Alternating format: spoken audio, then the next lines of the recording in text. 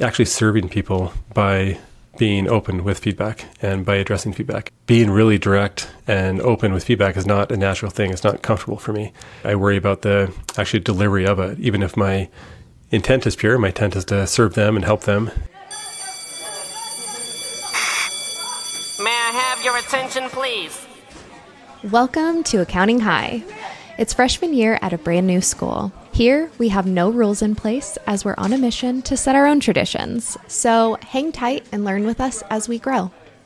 At Accounting High, you can expect to gain knowledge in a completely different way than what you may be used to, with some fun and oftentimes colorful conversations. Whether you loved high school or you hated it, here's your chance to be a part of an unforgettable experience redone. While you're here, don't forget to follow us on Spotify or subscribe on Apple Podcasts or wherever you may be listening to us right now so you don't miss out on any new episodes. And feel free to leave us a 5-star review letting us know how the school year is treating you. In addition, share this episode on social media, tagging us at Accounting High. So sit back, relax, and open your mind because class is in session. I repeat, may I have your attention, please? This is another public service announcement brought to you in part by Accounting High. The views and events expressed here are of the next generation of accounting and tech professionals leading this space. The events and suggestions are not to be taken lightly. Children should not partake in the listening of this podcast. Anything else? Yeah. So without further ado, introducing the star of our show, Scotty and Coach Olson. We're gonna have a problem here. Class is in session. Today we have part 4 of 5 for our PX. This is PX4 creating. This is PX4 Competency, creating performance. That's the little subtitle, but performance. What's up, Coach Olson? Scotty, it's good to see you again. Good to see you again. Competency, creating performance. We've got 3 parts already released of this series. Our first one was the curriculum for the people experience. Second one, we went over the culture, creating culture, and then we talked about coaching and creating leaders. Now we're talking about performance, competency.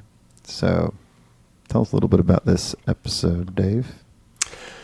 Yeah, it's all about creating performance throughout the organization. So we talked about creating leaders, and this is about creating performance.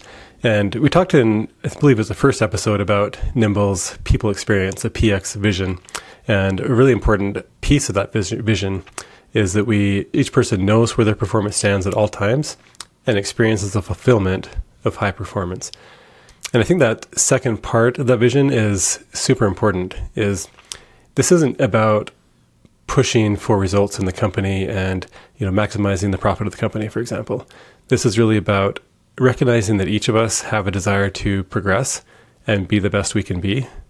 And by creating performance within the team, that's where the fulfillment comes from. And we have all these other factors in the business, like, there could be cultural aspects like fun or ping pong tables or even compensation and benefits and all that. Those are all great.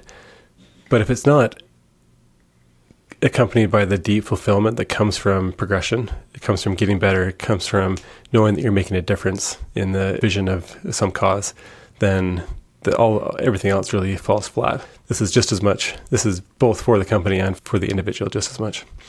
Oh, that's huge. And that's really important thing to bring up, because a lot of people do think it's about, like, culture is just the fun stuff, the things we do outside of that. But people need to be fulfilled and feel like they're growing as individuals. And if you can provide that for them, then they're not going to look elsewhere for that too. Yeah, for sure.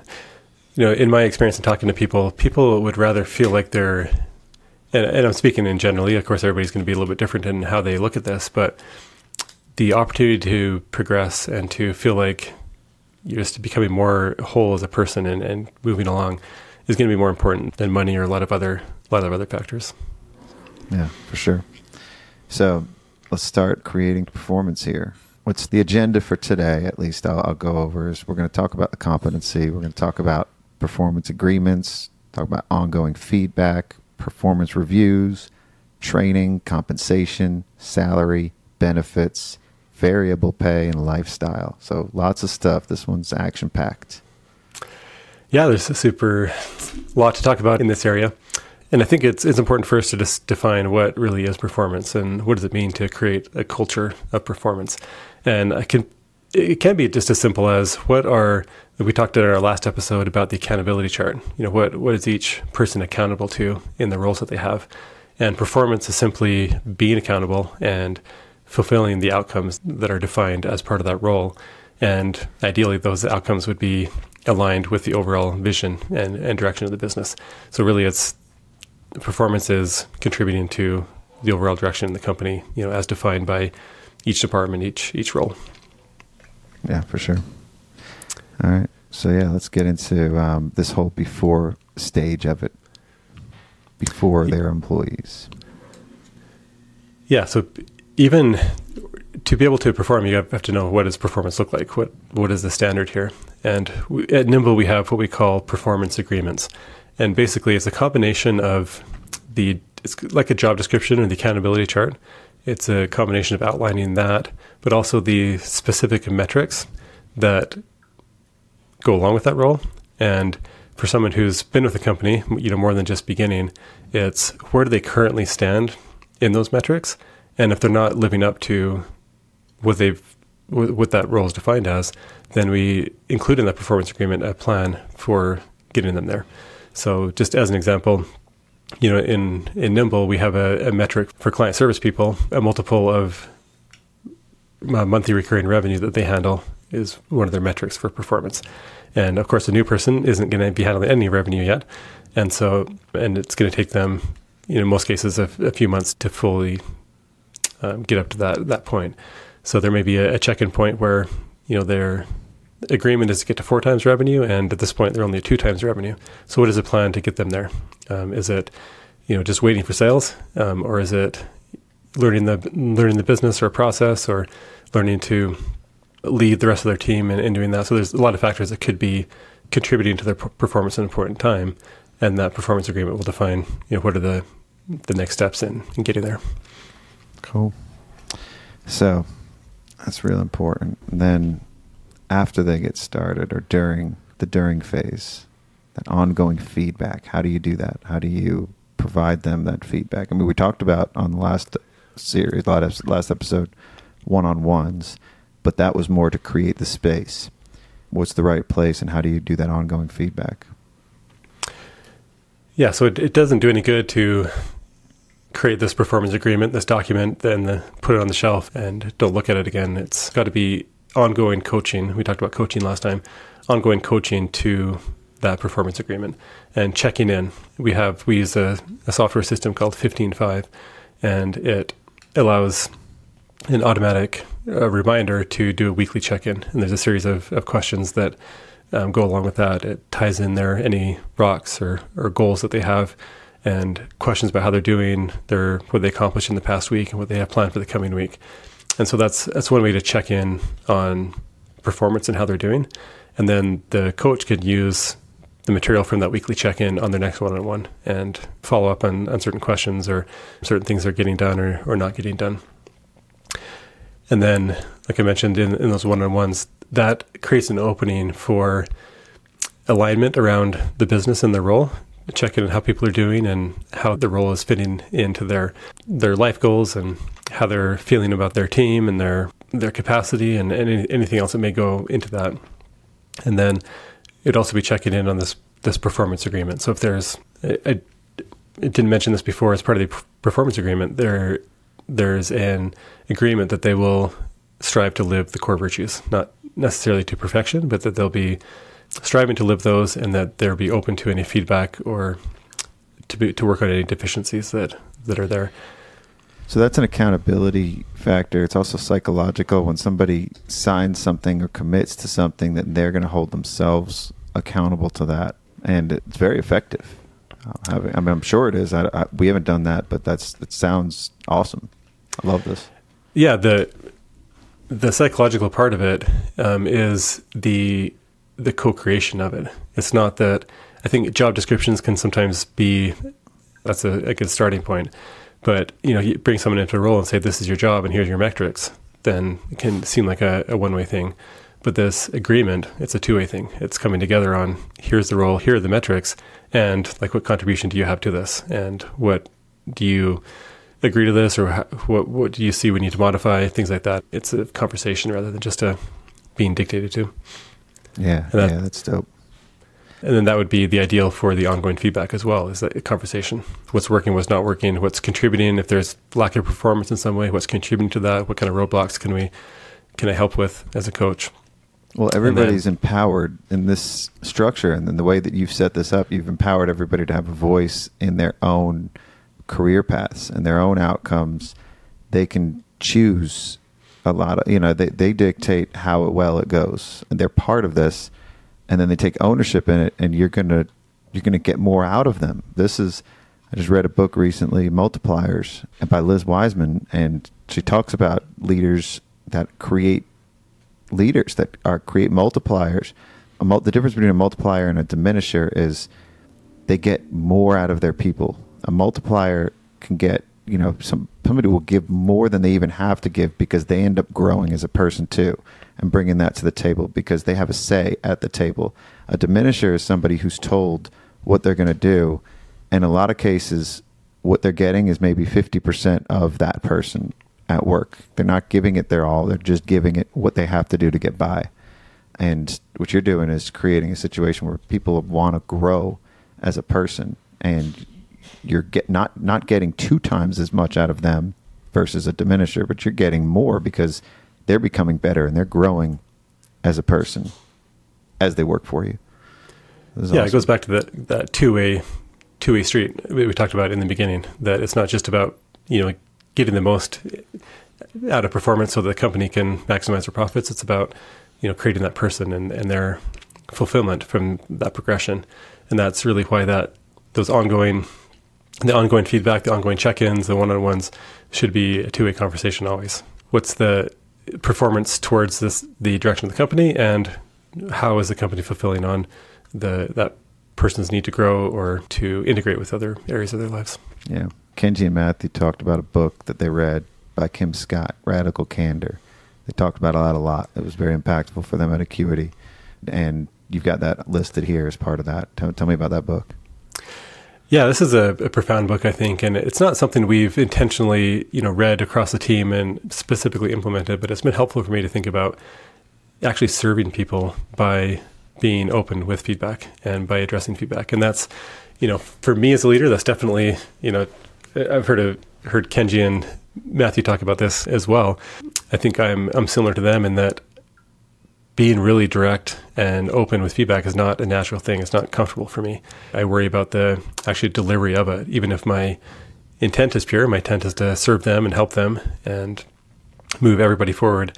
I worry about how that delivery is going to come across, and it's going to be effective or offensive or what that might be. So that book was helpful for me in thinking through not just the idea of serving people through feedback, but some of the how-tos of how to go about that. But that's, so true. Ultimately, by being willing to provide feedback, you're serving the person in their lives and you're serving the business. Yeah. So Radical Candor. Be a kick-ass boss without you losing your humanity. That's the subtitle. Yeah. Without losing your humanity. I love that. So let's talk about reviewing this performance and how you do that. We're not talking about going once a year and just giving a performance review here.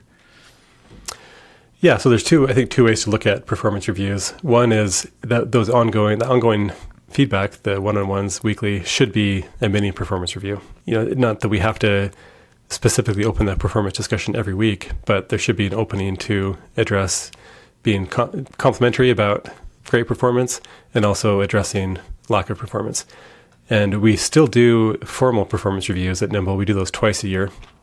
And it's almost like a check and balance, where we train our team and we hope that each of those weekly one-on-ones is effective and they're not just devolving into the tactical, but it's human nature and nature of an organization, that not everything happens perfectly throughout the organization. So that performance review is kind of a check and balance to make sure that at least twice a year, and again, hopefully much more than that, but at least twice a year, we're forcing the conversation. We're forcing everybody to step back and look at performance, review those performance agreements. So the key input to those performance reviews are the performance agreement.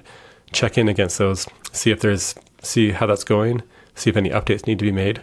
And that's typically part of that performance review every 6 months, is to sign off on either that the performance review is still valid or that it's been updated based on current circumstances. And an example could be, like I talked about before, if someone's not at their metric of how much revenue they're handling, we define a path of how we're going to get there. So 6 months later, if they haven't done it earlier, we check in and how's that going? Where are we at with our metrics, and are we there? And if not, what adjustments do we need to make? It's that formal check-in. And I mentioned 15.5 is a tool for those weekly check-ins, and it also has a built-in performance review cycles that keeps everything in the same place. That sounds awesome. I know Nicole McKenzie, our original coach, still Coach Mac. She uses 15.5. She's been talking about that for a while. That's been very instrumental. So yeah, it's really helpful. And those performance reviews check in. Like there's three, and I didn't mention this as part of describing the performance agreement, but there's really three main sections to that. One is the job description or the accountability chart. What are the areas of accountability? The second is the metrics, and the third is core virtues alignment. And the format of that performance review is to check in on all three of those areas. That's dope. Yeah. So then how do we train our people? What do we do? How do we do that? Yeah, this is a big focus for us right now. We have not had very intensive formal training throughout Nimble. It's been more apprenticeship style, where someone will come on and they'll work with their coach or a teammate to learn the ropes, and they'll read documentation and follow the process and that kind of thing. So we're realizing how critical, and I feel like we're behind the 8-ball here, but we're working to catch up, is actually putting formal training in place. We do have already, for quite a while, we've had an onboarding process where we go through, new employees will go through different checklists of getting up to speed on systems, and we have documentation on how those systems work and how we operate within Nimble in those systems. That's more orientation. It's not necessarily training. Yeah, for sure. So it's the beginnings of a training, but it's not what I would consider ongoing training. So we're intentionally beginning to create formal training for each level or each role in our organization. And so I talked about the original onboarding. I think, and I can't remember exactly where I heard this. I think I may have got it from GitLab. GitLab is kind of a well-known remote company, and they have a public handbook, and they have a lot of best practices for operating a remote team. And I'm pretty sure it's them that they have a concept called reboarding. They have the onboarding process to bring on a new employee, and then they have their team regularly go through a reboarding process.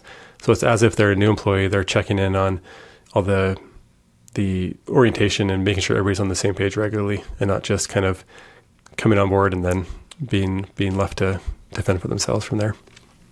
Cool. Yeah, I like that reboarding, because it's always an ongoing, constant process, and sometimes people need a refresher. Yeah. So we have in the works what we call the Nimble course, that each of our team can take. We intend to have it every year, just going through all the core virtues and all the key kind of foundational elements of working at Nimble, who we are and how we work. And then that would be a kind of the foundation for everyone to be on the same page. And then we'd have role-specific training. And are you using any platforms for that? Any tools? Yeah, there's lots of training tools out there. We did, a few months ago, we went through a search and looked at our needs, and we settled on Learning 360. And the way we intend to use that primarily is as a way to organize the documentation we have in place. And so we have what we call the SSOT, the single source of truth. And that's where we intentionally document all of our processes, our client processes, and any internal processes or cross-departmental, anything we're working on. We want to have a single source of truth to go to know how we operate. And we're in the we've had documentation as a part of our culture throughout the whole time at Nimble, but we're going through a process of reorganizing and relooking at how we do that. And so what the training would be and Learning 360 would be, instead of recreating all the documentation within training, it would be more of an organized way to point people to different areas. So the training module, maybe go to this link and read this documentation, and then some exercises or quizzes to test knowledge through that system. Dope. Cool. All right, let's talk about paying people. That's always a big topic. I think everybody's got their own compensation philosophy. How do you guys handle it? Yeah, this is an area that I love to keep learning about, because I by no means think that we've have it figured out. I think it's what I've heard of as just a hygiene factor. It's not something that's going to make or break people if you have it just right. Like, and I can't remember where I've heard this either, but basically, people aren't going to be typically ecstatic about their compensation. It's just kind of is there and needs to be fair and needs to be reasonable. It's the other factors like the progression, the career growth and performance and all that really, and the vision that really keep people. But you still need to get compensation right. Yeah, and then compensation becomes more or less an afterthought once you have all of those other things in place. But in the beginning, most people are going into a job thinking about, what am I going to get paid? And that's usually their top of, typically they go into their job search processes. I have this salary in mind. Once you get beyond that, and once you have that taken care of, then it's all of those other factors. That's what keeps people, but also that's what attracts people in some cases too. Yeah. But figuring out that salary and that fair compensation, not getting too excessive about it too, because sometimes people just throw money at the problem, pay somebody way too much than they should. So tell me how you guys go about figuring out that happy middle. Yeah. So there's lots of different ways to look at salary, for example. So we talk about salary or base compensation. What's that starting point? And in the accounting industry, we have we can't have fairly defined roles and levels based on role and experience. So there's salary studies out there. There's different ways to research market salaries. You can look at job postings, and a lot of job postings will post either the salary or a range of salaries. So we do those kind of exercises to make sure that we're keeping a pulse on what's out there. And we also get feedback from our team too. They look at, for example, a new candidate comes in the hiring process. We'll gather feedback from them of what are they seeing in similar roles in the industry, or our current team members may be hearing what's out there and provide feedback there. So there's a lot of different ways to kind of hone in on that. And I don't find that necessarily an easy process. There's no right answer for a lot of roles, but it's, for us, it's doing our best to keep on top of what's going out there in the industry. How transparent are you on compensation among the team? So what we do is we have, within our career paths that I mentioned before, we have a range of compensation that is defined by each level. So, for example, client manager 1, client manager 2, client manager 3, we have a defined range for that role, and we're pretty consistent on everybody within that same job title is in that range. So we're transparent in that way. We're not transparent as far as each individual person and letting everybody know what everybody else makes, but it is within those bands. Mm-hmm. So they have a rough idea of it. Cool. What are those bands? Do you know that? Do you have that in mind? Yeah, you're testing me. I don't remember off the top of my head. I believe we're roughly, I'm going to give rough numbers. I'm not going to be exact on this, but okay. Our entry level, and when I say entry level with our client manager, we do hire more experienced people on our U.S. team, because we have our Philippines team fulfills those entry level bookkeeping type jobs. So typically client manager 1 would have at least 2 or 3 years of experience, and that's going to be about 55 to 65,000 a year. And then CM2 is about 65 to 75, and CM3 is 65 to, I think I'm a little bit high on that. Maybe it's 50 to 60, 60 to 70, 70 to 80, somewhere around that range. Fair. Cool. All right. Now let's get into salaries, though. Like how you handle that, or what you're using there. Yeah, so there's one thing to set the salary when you first hire someone, but then it's the ongoing reviews of what does it look like for those adjustments. And ideally, we would do that on the schedule, like the performance review schedule, and it would align with the definition of their level. So someone, we have a pretty clear definition of what's involved in the client manager 1 responsibility.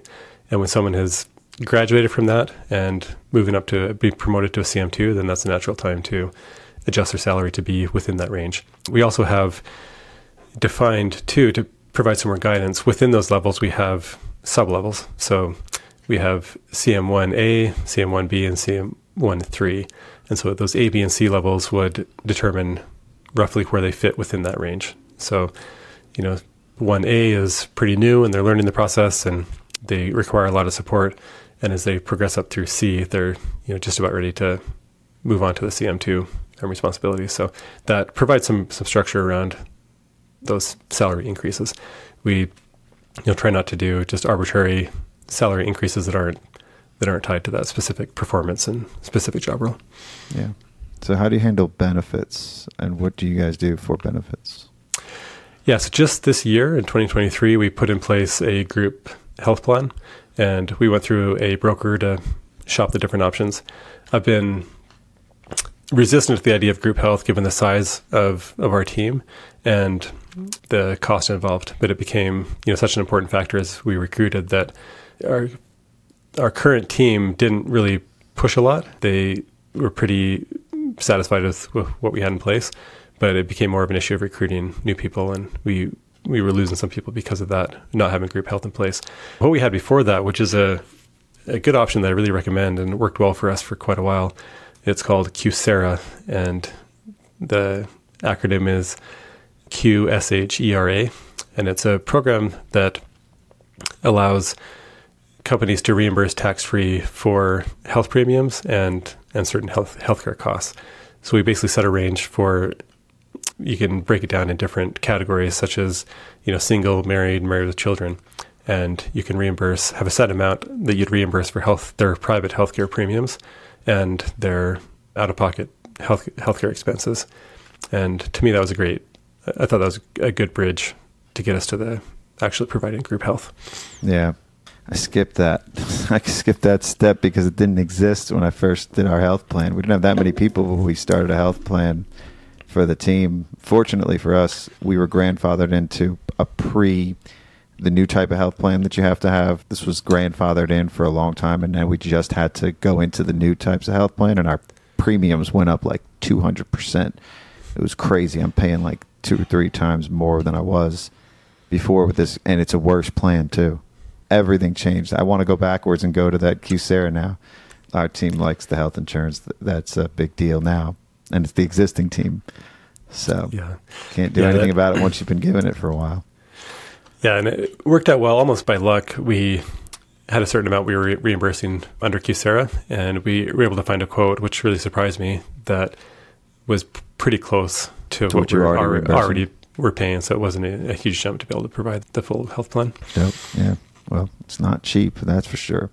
And I always thought health was like the top one, but I just did an episode with Gusto about the economy explained, and they said that 401ks are very, very effective. They've been around forever, but offering that seems to be another sticky benefit for employees. Their reason was because you can't get them anywhere else. Like health, you could hop onto a spouse's plan if their company offers it, but you can't do that with a 401k.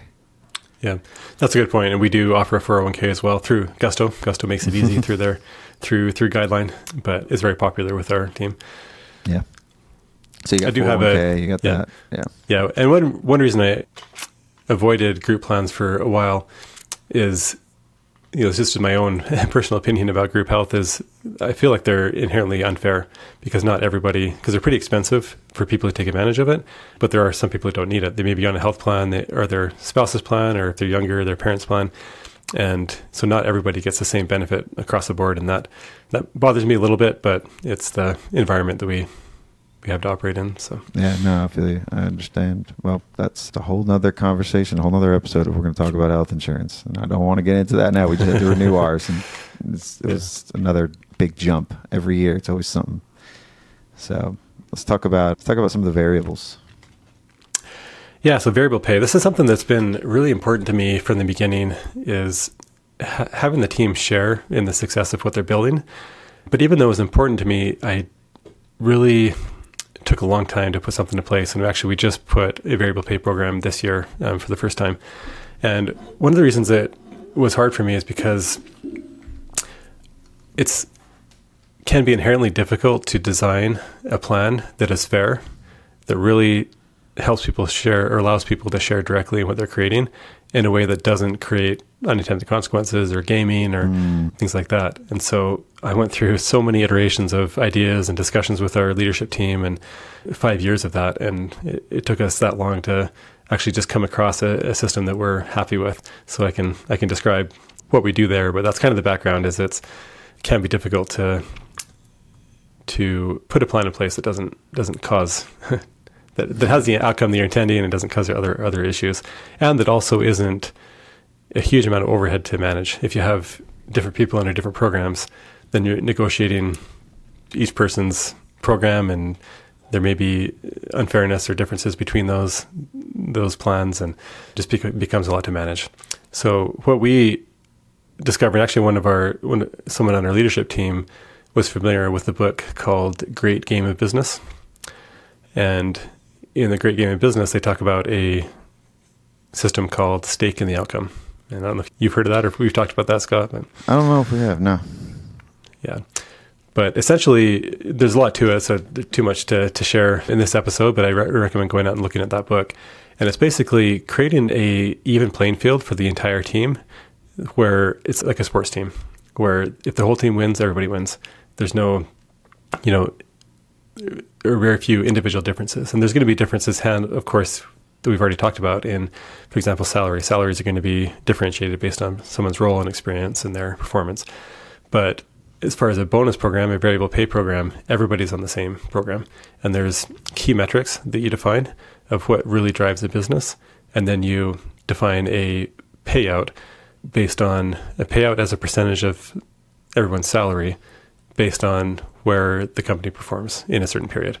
And so in the book, they use the example of a manufacturing company, and they have a yearly cycle of what it means to perform in the company. And then they do an annual bonus they do a quarterly bonus that's scaled for an annual outcome. So if I remember correctly, I think they do 10% of what's projected in the first quarter, and then they scale it up to get to 100% of the bonus by the end of the year, and they adjust each quarter based on how it's actually going. Because we're not in a manufacturing environment, we're more of a recurring revenue subscription environment. We do that quarterly.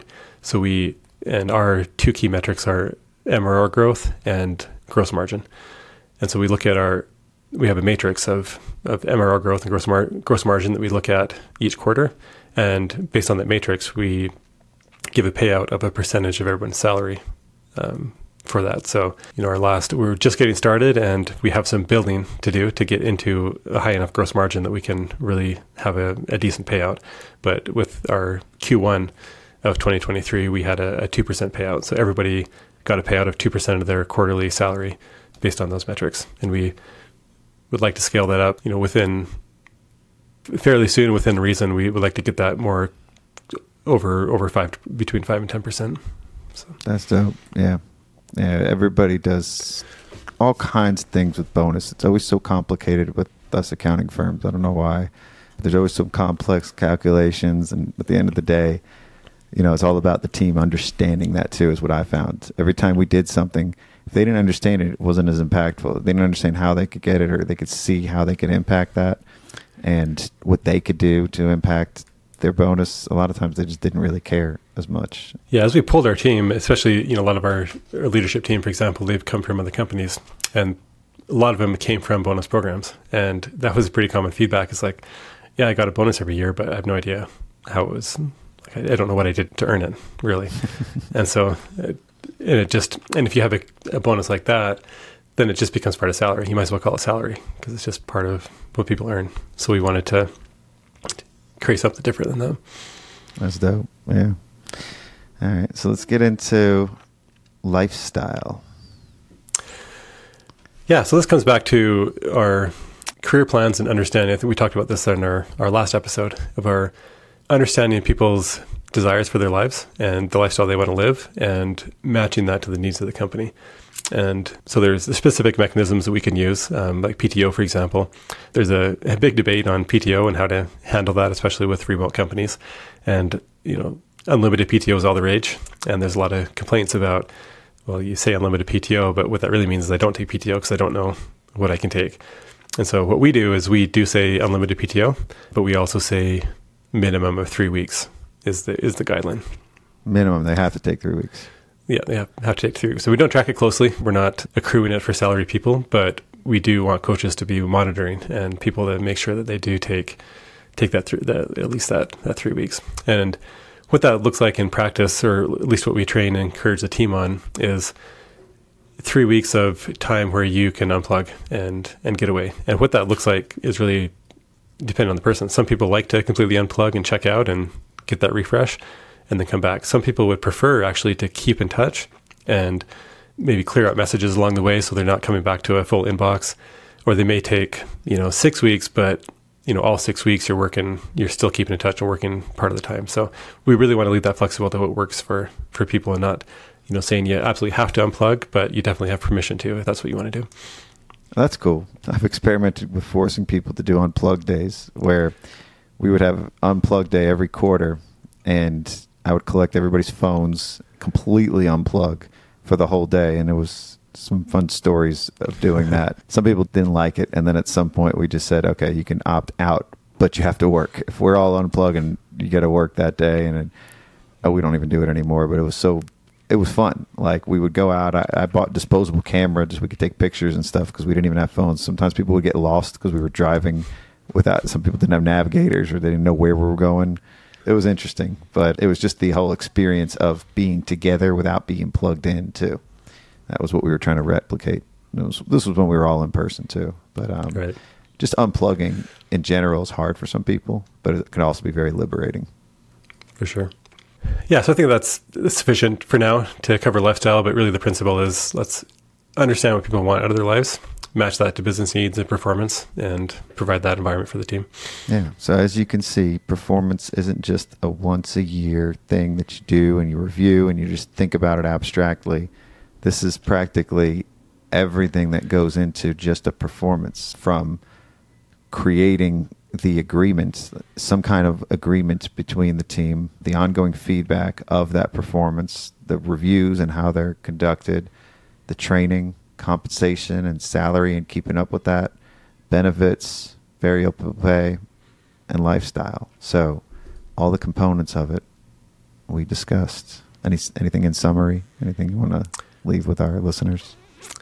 No, I think you recapped it well. That covers it. But I guess the one recap I want to make sure that we remember is that performance is not just for the benefit of the company. It is for the fulfillment and the growth of each individual team member. And so we're really creating leaders. We're creating people by demonstrating and defining performance.